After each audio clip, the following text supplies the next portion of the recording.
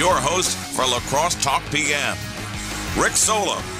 Lacrosse Talk PM is sponsored by It's a Dog's World Grooming, Boarding, and Daycare in Onalaska. There we go. Put those in the wrong order. All right, welcome to Lacrosse Talk PM, sponsored by It's a Dog's World. All right, I no time to waste here. I have 3 guests coming on, and the first one is already on the phone, and he's in Milwaukee, and he's been studying and cramming for a debate tomorrow, just like Ron Johnson and Mandela Barnes are probably doing. They probably got their computers, laptops out, and their phones out, and textbooks and dictionaries. Brad Williams on the phone with me. Brad, do you get any time to yourself out there for 2 days while you're getting ready for this debate between Mandela Barnes and Senator Ron Johnson?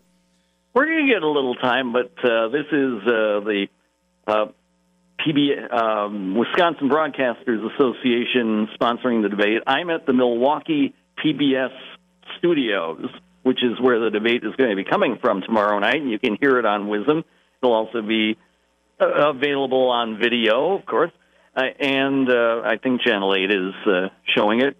But we are the question team and the data team to put together the questions for this debate. I'm one of the panelists who's going to be involved in the debate here tomorrow night. So we are involved in 2 days of prep work building up to tomorrow night's debate. Now, there's going to be 5 or 6 panelists. Mandel, do you know the format of the way we're going to ask questions and how those 2 would answer? Right, yeah. So it's going to be, we had a practice session in the studio. It'll be, they'll take the panelists in a certain order, and then we'll ask a question, and one candidate will get to answer first, and then the other candidate will answer second, and then they'll switch the order for the next question, okay. and so it'll go on that way for the hour. All right, well, it's pretty basic then. I always wonder, like, how many times do they get to rebut? Because you could almost ask one question and never get to question number 2. Yeah, the moderator, Jill Geisler, who's a veteran of Milwaukee television, is going to keep them on kind of a short leash on that.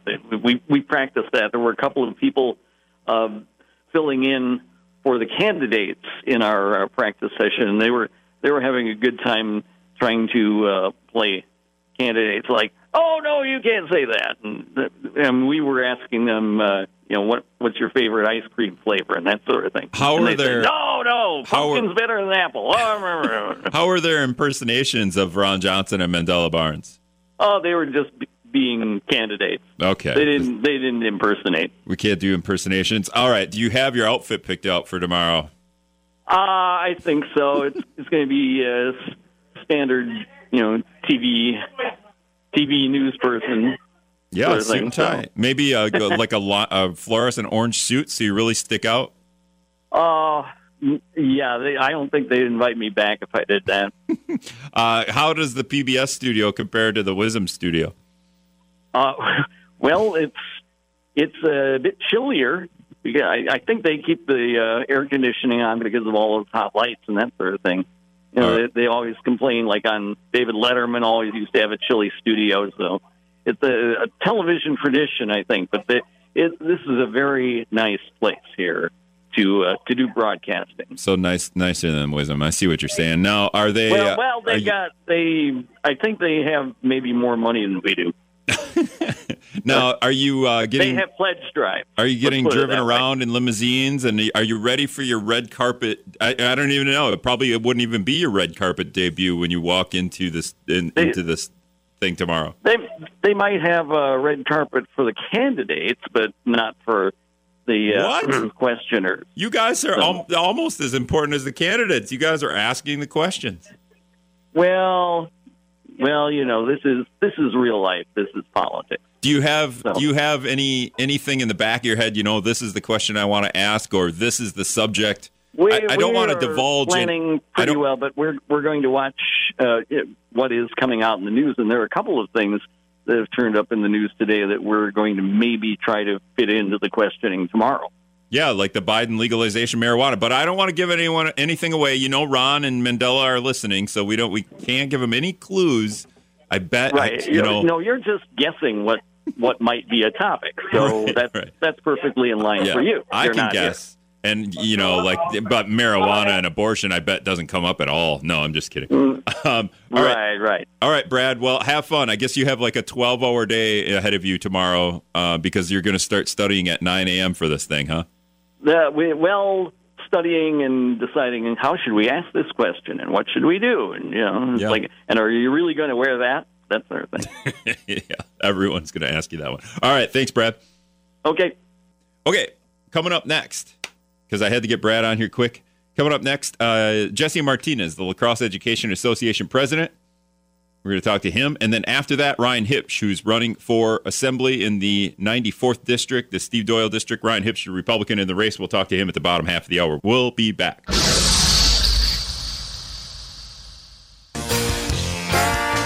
All right, welcome back to La Crosse Talk PM. No time to waste. 608-785-7914 is the text line if you want to shoot me a text. Jesse Martinez is on with me now.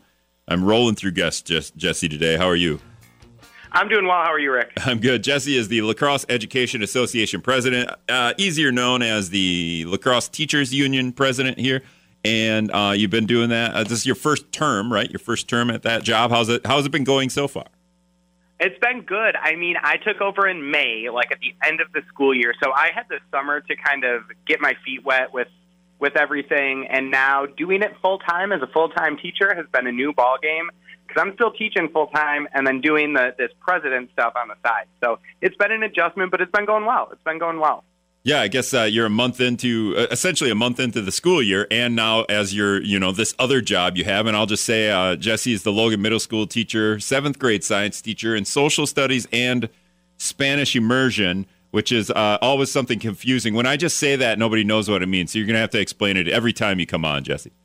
I'm happy to do that. That means I teach science and social studies in Spanish. Okay. Sounds perfect. That was. I guess I'll just write that down. So next time I don't. I didn't even know that. See, in my head, I watch this TV show where they do, and then we've talked about this before, where they do half, like they say the sentence in Spanish and then they say the sentence in English, so that I don't know. It's a way of learning the language and maybe just a barrier there because it's probably a big city thing. It may be. All right. So no, Spanish immersion is fun. All right, so a couple of things. I'm going to have John Havlicek on in a week. He was the old Teachers Union president. He was at the school board meeting on Monday talking about teachers not getting all the respect that they want. But we have two big issues in La Crosse. It's obviously the La Crosse school district's got a referendum on the ballot to build a new high school. But the other issue is, we've talked about it quite a bit. The fact that you didn't get the raise, teachers didn't get the raise that they wanted a year or two. Is it a year or two after the raise you didn't get a raise at all? So every 2 years you do this? At the height of the pandemic, we got a 0% salary increase. The year after that, they met the CPIU, which was about 1.2%. And then this year, the CPIU was 4.7%. They imposed a 2% salary increase on us, which essentially means that we lost 2.7% spending power with our paychecks for the school year. Right, and then not counting, no raise during the pandemic. And then, of course, they were very happy to give you a 1 point whatever the CPIU. That term is like the rule that it's like an inflation term, right? And it's like whatever that is the highest amount that teachers can ask for in terms of a pay raise. Essentially, it measures. But to be clear, if school districts want to, they can give more than that, right? Like, that would be a true raise, giving the CPIU plus something else. Oh, right? They can go over the CPIU? They can, and so, like, for example, if you look at the salary schedule, they can give us the CPIU and then move us to the next spot down on the salary schedule so that we're getting a bump in that, but that is always at the discretion of the school district. Okay. There's nothing that says that they have to do that, and in fact, we have not had a bump on our salary schedule for teachers since the last one that we didn't pay for with our own benefits money was in 2016. In 2018, they took a benefit away from us, and then instead of giving us the benefit of our long-term care insurance, they used the money that they usually use to pay for that benefit to move us down. Okay. So yeah, I feel like we might all feel like Havlicek was talking about the other day and not feeling respected. And this is, I don't know, does this end up escalating at all if down the road? I mean, what happens now? I mean, obviously you're teaching and everything's going okay, but like what's next? Well, so what needs to happen and what is happening, which is really a positive thing, is that we are involved in discussions with the school district about how to reduce teacher workload, how to ensure that when budget decisions are made, everybody is involved in that process. We're having those conversations with the district currently. And we need to continue to have conversations with the school board, have conversations with district administration, and make sure that they know that we are feeling overwhelmed. We are feeling like we do not have the time that we need to do our jobs effectively. And so we need to make sure we're looking at ways to give teachers the time that they need to do their jobs effectively. Yeah, because that's all you have is time, and then if you're running out of it, then it's tough on you, and it's neglect to the students.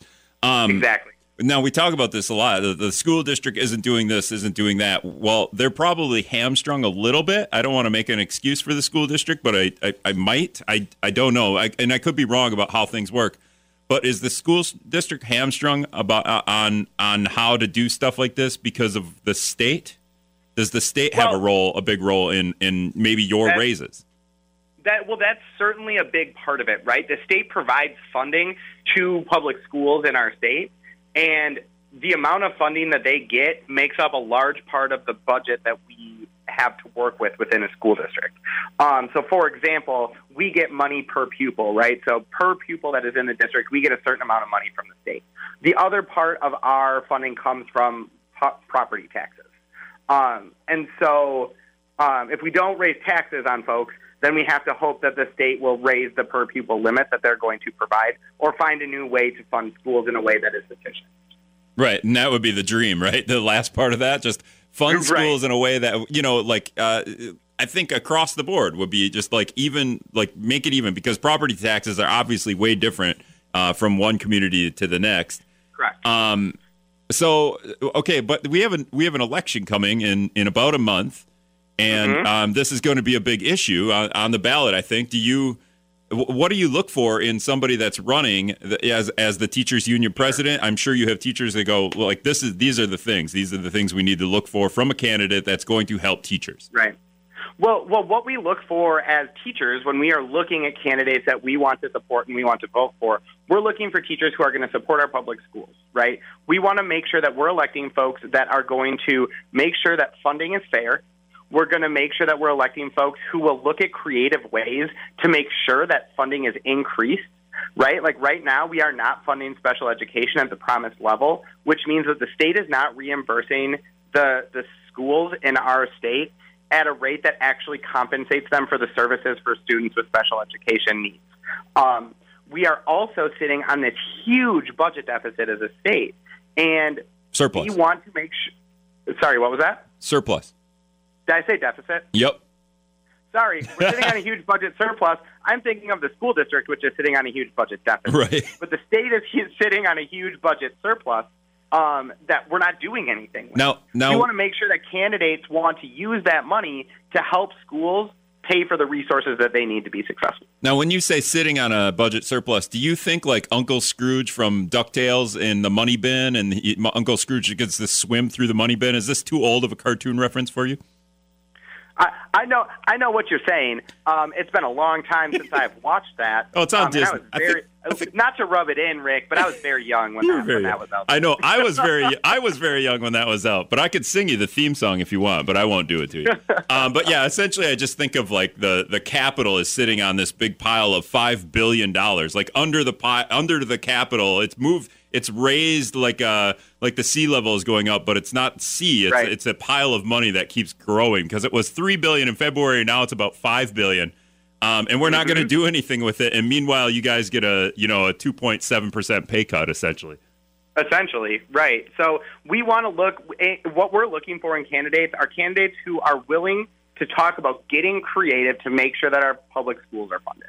That's what we're looking for. Creative seems very broad. Do you have any creative ideas?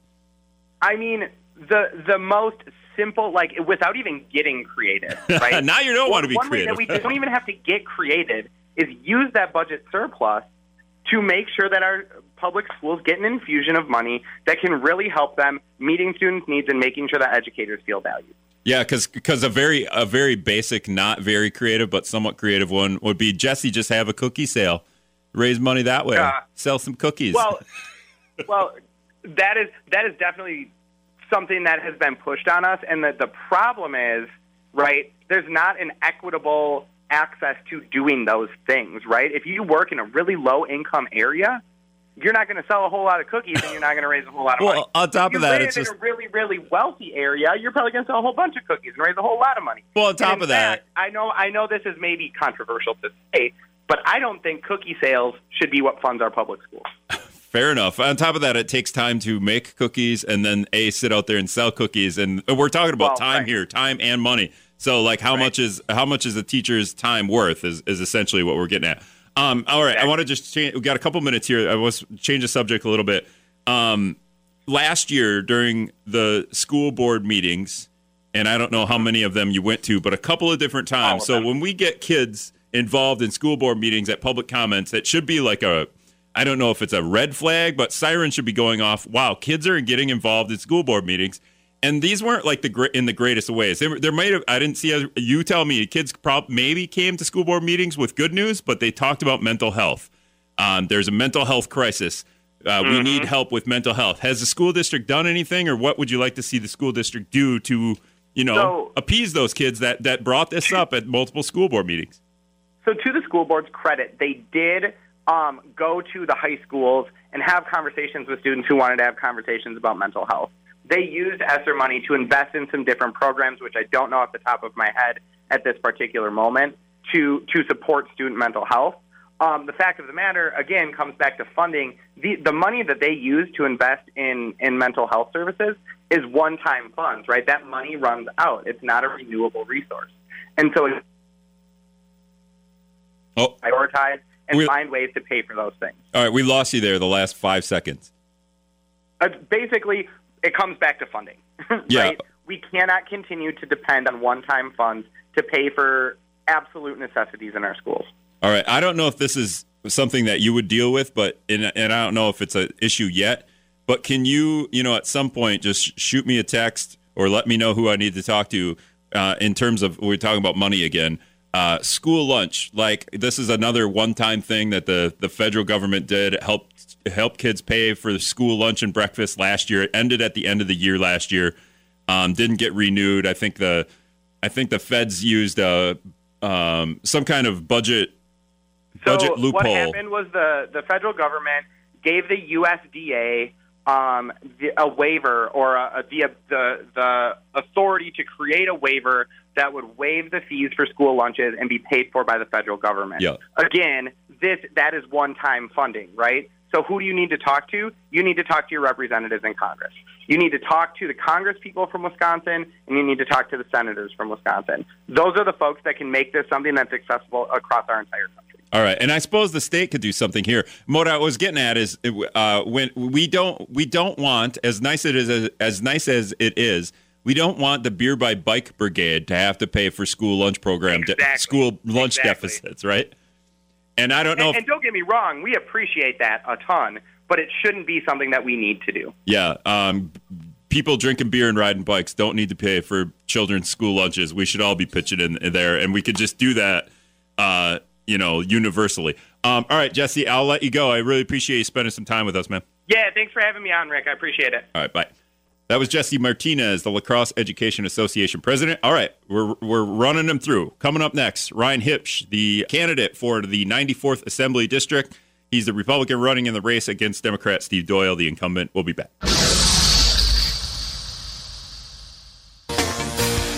All right, welcome back to La Crosse Talk PM.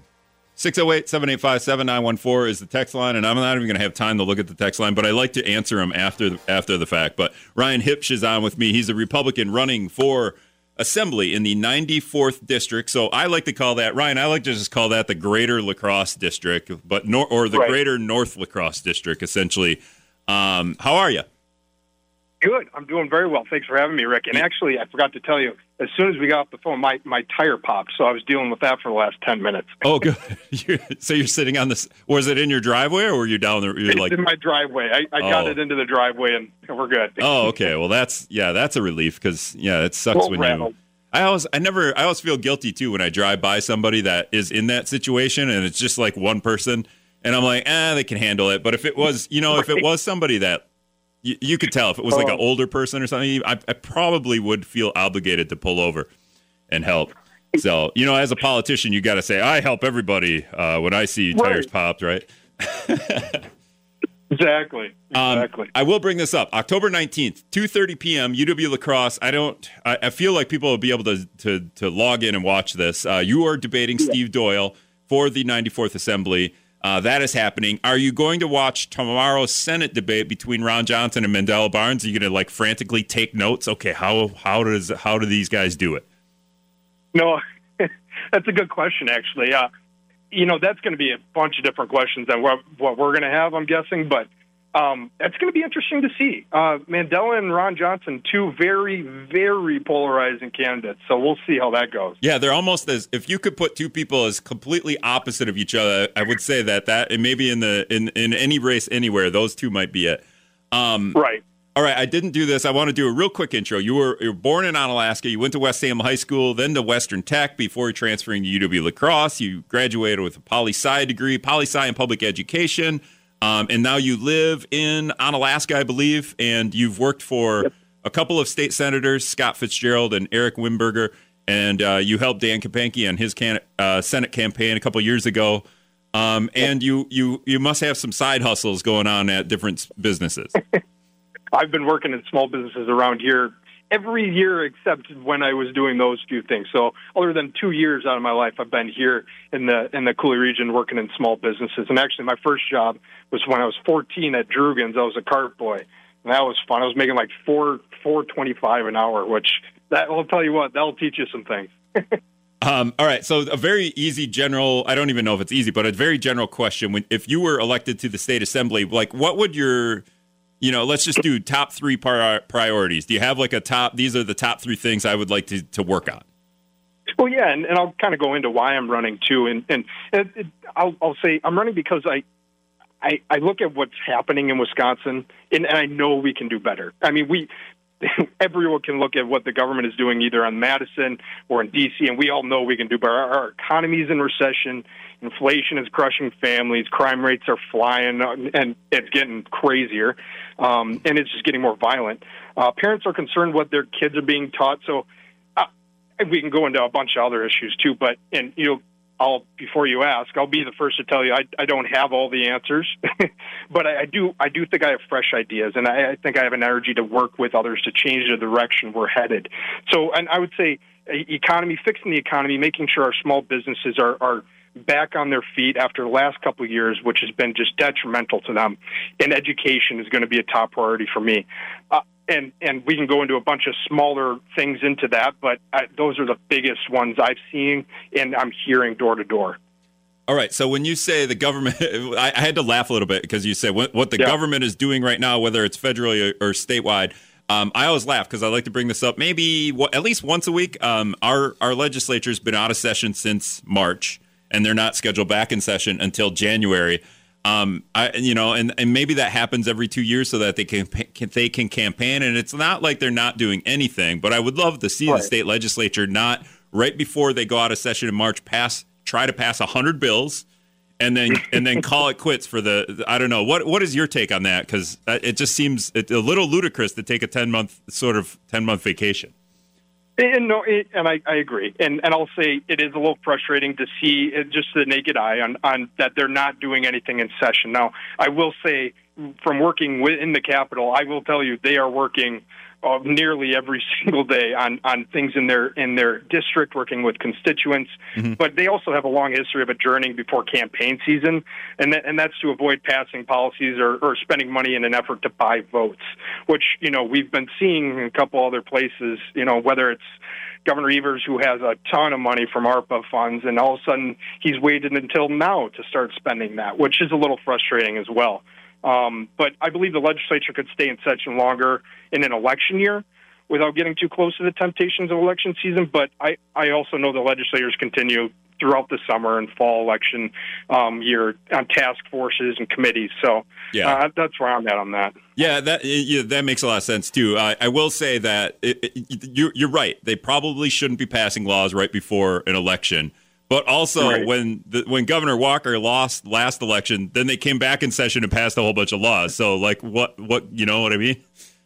Right. I get that 100%. And also they passed, okay, so let's just do this. There's a budget surplus. There's $5 billion budget surplus. In January and February, it was like $3 billion. It's ballooned to $5 billion in August. I don't even know what the estimates would be now. The legislature has opted not to do anything with this. Governor Evers has, in January, he put out a plan. I think a couple weeks ago he put out a plan. But we're sitting on this, and I made a joke about it in an earlier segment here that the Capitol is sitting on a pile of $5 billion. What do you think the state legislature should have done or should be doing with $5 billion, Ryan? It's insane. $5 billion, and I think it will be going up a little bit more from what I heard in Madison. But I mean, they're sitting on $5 billion surplus. That's about $900 for every man, woman, and child in Wisconsin. Now that's not Madison's money; it's the taxpayers. At a time when families are struggling to pay for rent, groceries. I mean, I talked to a family just the other day who decided they have to decide week to week whether they're going to pay for groceries or gas. The best place I would say for the taxpayer money is in their pockets. I just met with some of the other business people on Alaska, and their biggest concern was finding and keeping good quality workers, or getting even their staff licensing, which has been a major issue in Madison too. So I think we need to get government agencies back to work, get them out of the way, and help let industries license their professionals without government providing oversight and discipline, but also taxes that penalize productivity. Like the personal property tax, we need to eliminate that immediately. I think that is going to be a top priority going into the next session. And I think we can talk about working on the income tax, too. And I've heard flat income tax being floated around, and I'm looking forward to working with that. So let's remove the regulatory and tax burden from our small businesses, and let's watch how this economy recovers. Do you want a flat income tax, or do you have the way the income tax is structured here? It's cool. It goes incrementally until you get like to pretty rich people, and then there's a giant gap where I feel like we could increment it a lot more than that. But a flat income tax is kind of the opposite thinking there. And I guess I would disagree, but I would say I think a flat income tax is it looks good. I would say and I forgot what they were talking. I think it was about 3.54, and you might know better than I, but I think that was the discussion being had by some of our gubernatorial candidates.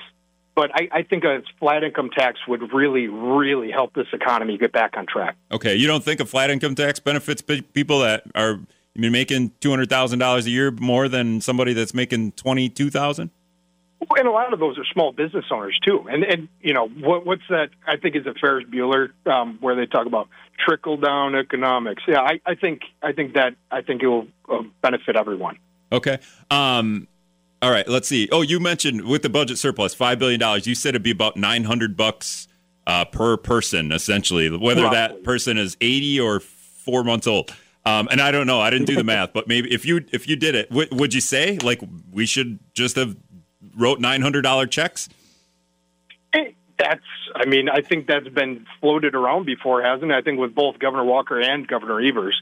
I don't know exactly, and like I said before, I don't have all the answers, and I'll be the first to tell you that. But let's explore some of that. Let's make sure we get this money back into the taxpayer's pocket. Yeah. And like I said, yeah, go ahead. Sorry. No, like Scott Walker, 4 years ago, about 4 years and a month ago, $100 checks per child tax credit. You remember that? I remember that. Yeah, so every parent that had a kid 18 and under got a $100 check I think around August time. The back to school, I think. Yeah. And he was I always make fun of the fact that he stood at the airport with a Spider-Man backpack and talked about $100 for shoes and clothes and notebooks. And I'm like, well, $100 will give you shoes. But either way, the legislature passed a tax checks to parents 4 years ago. Evers floated $150 checks, and the legislature gavelled in and out of a special session. That's the 11th time Now, that wasn't it, but the 11 times the legislature has gavelled in and out of special session. So Evers did propose giving money back in January for this.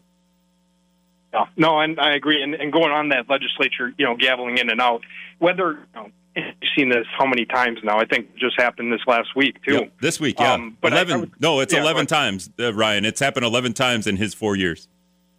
In Governor Evers' term. Yeah. Wow. Yeah, and I would say to that there's a lot of unfortunate political ploys that I would say from the governor, and I would say let's look at it both ways. I would say the legislature, why aren't we having discussions with each other?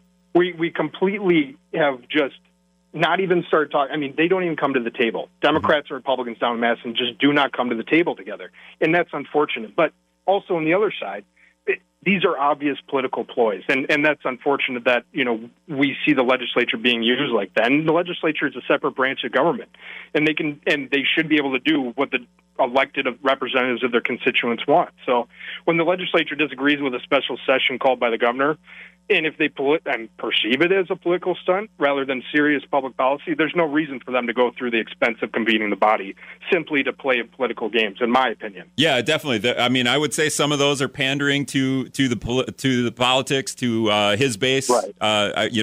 If you want to do but like also like he's done it in different ways. So some of them, right, I can see gavel in and out, and then the legislature can convene and pass similar ideas, but. Other ones like updating the unemployment system, or let's do something with billions of dollars in budget surplus. But, like if you're going to gavel in and out of that, then meet back in session and do your own thing. But we haven't seen that either. Right. And that's something I look to really tackle. I mean, when I was working in the Capitol, the unemployment issue was insane, and it was just criminally poorly handled. And it was just unfortunate to see how badly it was held. And we've transferred from the unemployment issue to licensing issues, and government just does not work well right now. And we need to fix that. We need to make sure that we give them the resources that they need, but we also need to make sure that they're held accountable for not doing good work. All right, that's Ryan Hipsch. He is running for the 94th Assembly District, I like to say the greater La Crosse or greater northern La Crosse area. He's running against Steve Doyle. October 19th will be a debate. So let's see. That's a couple of weeks away. I'm probably, after the debate, I'll probably try to have you on again, Ryan. Thanks so much. Awesome. Thanks, Rick. All right. See ya. Yeah, bye. Okay, we got to take one more break. We'll be back.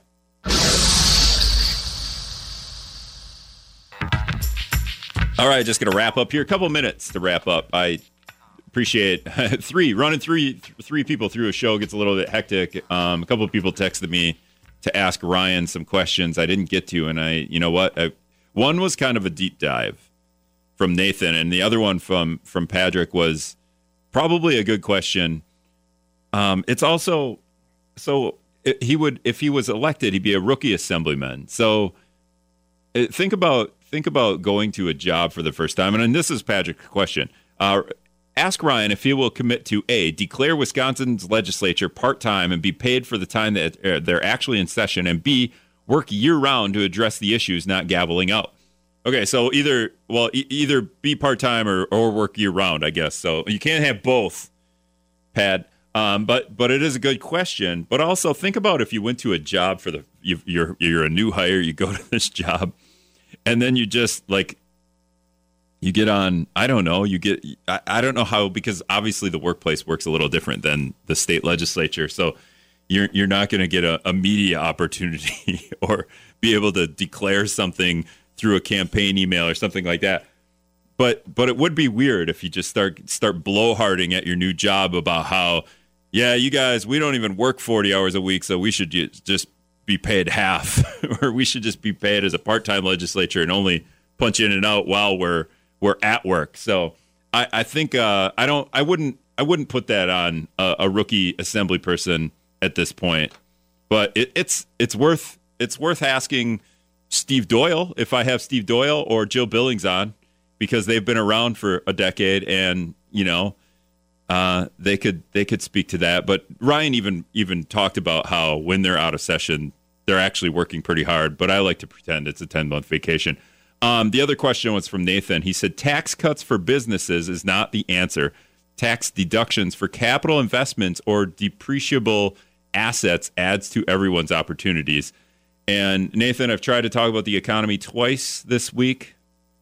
And whatever you're talking about there, Econ 101, I didn't even take that. And it's a little beyond me. So I don't know. William, did you hear that answer? Yeah. On taxes. William Garcia, the La Crosse County Democratic Party chair. We're going to record a podcast here. I have literally 1 minute, William. But tax cuts, so we're talking about... Sure. And they want to give rich people more money and pretend that it increases the economic opportunity. And trickle-down economics does not work. We've been doing some version of it since the 80s. Well, it's what's led to the current system that we have of extremely rich people and everyone else. Well, a flat tax has been floated, and that would benefit rich people more than poor people, more, right? Far more than Okay. Rich. Far more. It's a flat tax is a regressive tax. Absolutely. And it would be devastating to. We have a $5 billion budget surplus, so for some reason we have that. But a flat tax would be devastating to, the state's ability to the normal people in the state. Well, yes. Even the state's funding. Then, when we want to fund things like fix the roads, Sure. that would be severely depreciated. Right. I mean, I think that with the budget surplus we have, I think there are rooms for some targeted tax cuts, but it should be to help ordinary Wisconsinites, not millionaires. Right. All right, that's all the time I have for today. Tomorrow, UW La Crosse political science professor Dr. Anthony Chergosky. Coming up Monday podcast is with Steve Doyle. Is that the one? No. With Representative Mark Pocan. Oh, on Monday? That's the one Yep, we're releasing? yep. All right, Mark Pocan on Monday. All right, thanks everybody for listening. Hi, I'm Ken Cooper, host of the podcast Around River City. I've got an invitation for you to listen in to my conversations with the people that make it so cool to live in and around River City. Subscribe at AroundRiverCity.com or anywhere you get your podcasts.